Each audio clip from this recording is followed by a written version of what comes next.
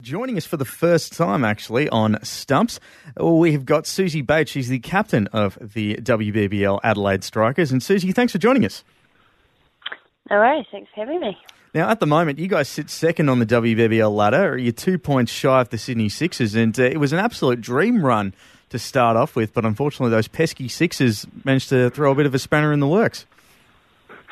Yeah, it was nice to get 2 wins in the first weekend out at Glenelg, and then we went 1 from 2 against the Renegades. So to go into the Christmas break 3 from 4, we were pretty happy. But it's that type of competition where you can't, get too comfortable, and there's a lot more cricket to be played.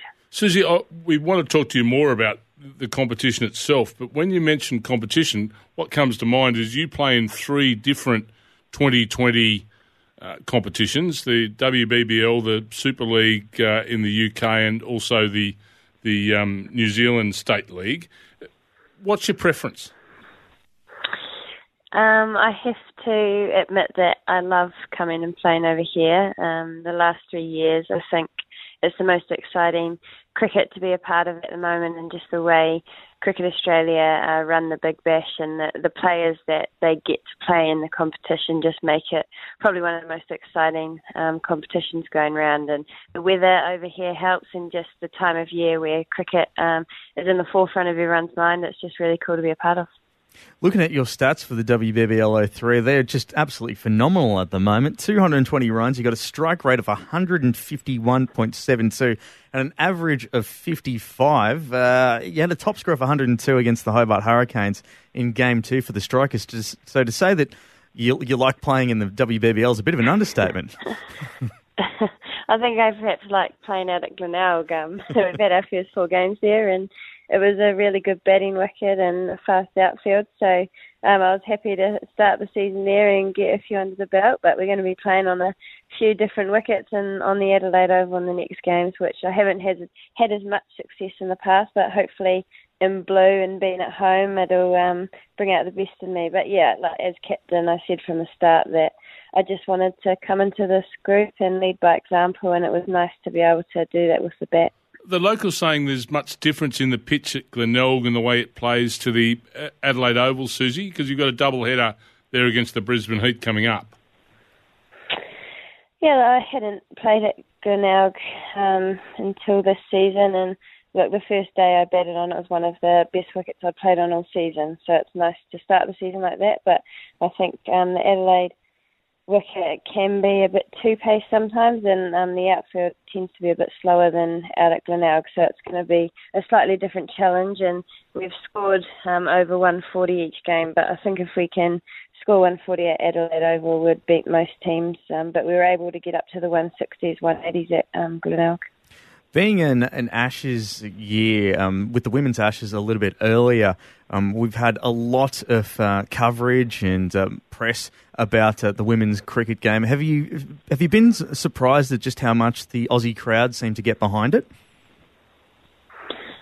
Yeah, it's kind of happened really quickly. I think the first year that the Big Bash, the women's Big Bash, came on, we didn't really know how it was going to go, and it's just taken off from that first year, and the Ashes as well, and after the World Cup, which was held in England, and the way the ECB and the ICC got behind that, it's just kind of flowed on from that with the Ashes and now the Big Bash. So what's really exciting is that people are able to watch the game more and more, and it seems to me that if it's on TV, people are wanting to watch. So I think other countries, and I know in New Zealand, they're trying to get more televised games because there's that real hunger for it now that people have seen the Aussies and the English team play and how competitive it is, and now watching their players in the Big Bash as well. You're second on the women's BBL ladder, Suzie. You would expect to play finals from there. Do you feel the pressure starts to build as the competition goes on? The expectations become higher of your group? Yeah, I think so.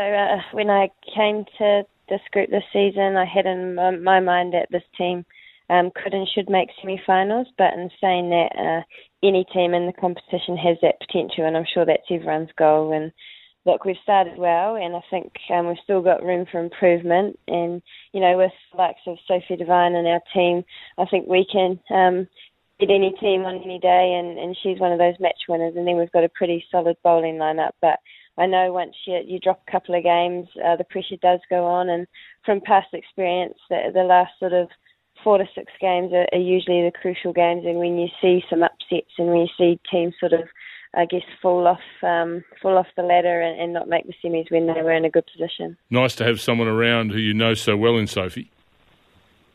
Yeah, it is nice. I think when I've only played with her at New Zealand level, it's nice to come over here in a new environment and bat with her, and also just she knew the girls from playing over here previously, so she's really helped me with that coming into the new group and just what they're all about. And also I prefer not bowling at her or captaining when she's in the other team.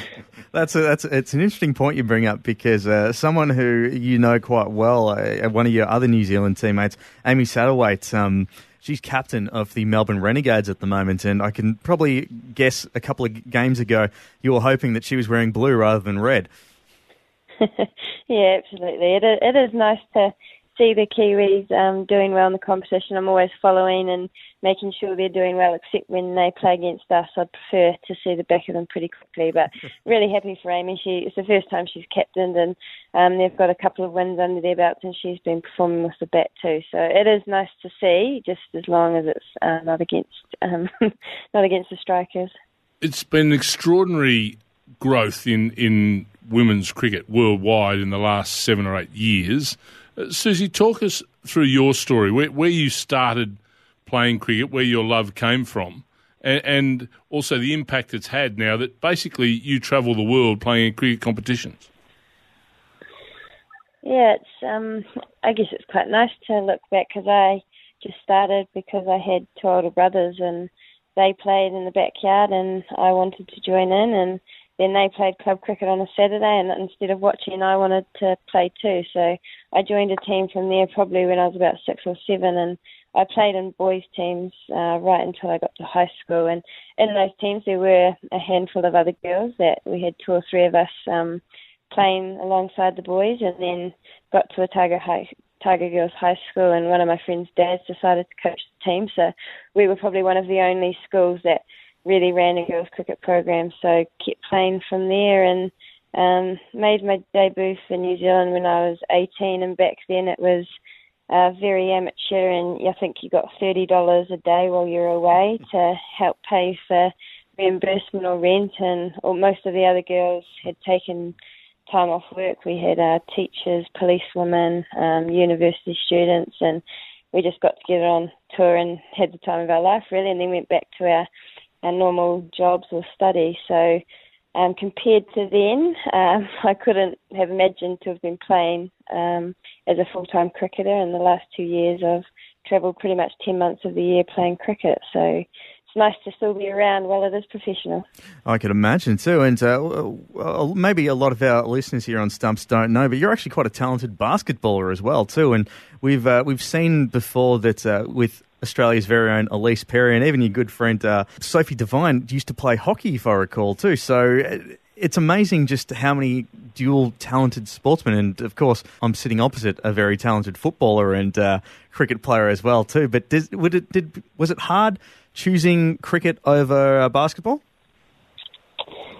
Yeah, I think it did. That shows I think it would be more difficult for the girls to now do it, but back when Sophie, Elise and I, neither games were fully professional, so you could almost do one sport in the summer and one in the winter, and it worked well. But when it came to making a decision, it was more around, I just didn't feel like I was doing either as well as I could, and I sort of got to, I think, 24, 25, and I was also offered the opportunity to captain the White Ferns, and I felt if I said yes to that, I was going to have to put cricket first. So slowly the basketball came second, and it was hard to carry on knowing that I wasn't putting everything into it, but it was sort of, the decision was almost made for myself, and I haven't really looked back. Jill of all trades, master of none, Suzie. Well, yeah, that's what it felt like a little bit. My coach at the time was sort of challenging me to be one of the best all-rounders in the world, and I wasn't being consistent enough. And he supported my basketball career, but I think he was also putting a bit of a carrot out there to make me get my head down and just pick one and do it as well as I could. Well, you're doing absolutely tremendously at the moment in cricket. But before we let you go, Suzie, we want to quickly ask you. January 5th is the first game that you guys have outside of Adelaide. It's interesting that the Strikers have played so many games in South Australia, either Glenelg or coming up to the Adelaide Oval. Is it a bit daunting that you'll be having to travel to Melbourne to take on the Stars, or does it matter where you actually have the ground? It could be in Timbuktu if it need be, as long as there was a pitch and some boundaries. That's all you need. Well, I guess for me, every game's sort of an away game, so it doesn't matter too much. But I did just sort of get my diary out then, because we've been really lucky to have the first 6 games at home, and you sort of get set up. You have a really good routine. Training facilities are very accessible, and you're around all your support. So I think come the 5th, we want to be in a really good position with a few more wins before that, and then it's going to be tough the back end. We are on the road and against some very good sides, but I'm sure as well with the Strikers, they are a very young group, so I'm sure they enjoy touring and getting on tour and having that time together as a team. Well, we wish you all the best, and before I do let you go, just so we can really stamp it home, playing for the Adelaide Strikers is much better than playing for the Perth Scorchers, isn't it? Yeah, look, I've got a bit of a soft spot for Perth. They looked after me pretty well, but I've made the move now, and I am really enjoying my time here. And I have always liked Adelaide, the city, and I enjoyed Perth, but it's nice to have a new challenge and new faces around. But I can't really say too much because, Perth were pretty good to me. Well, you've been pretty good to us. So I haven't answered the question at all. No, you've given us nothing, actually, Suzie. Nothing. Yeah. But we'll still wish you a very Merry Christmas. You too. Thanks, guys. Good on you. That was Suzie Bates. She's the captain of the Adelaide Strikers. And you can stay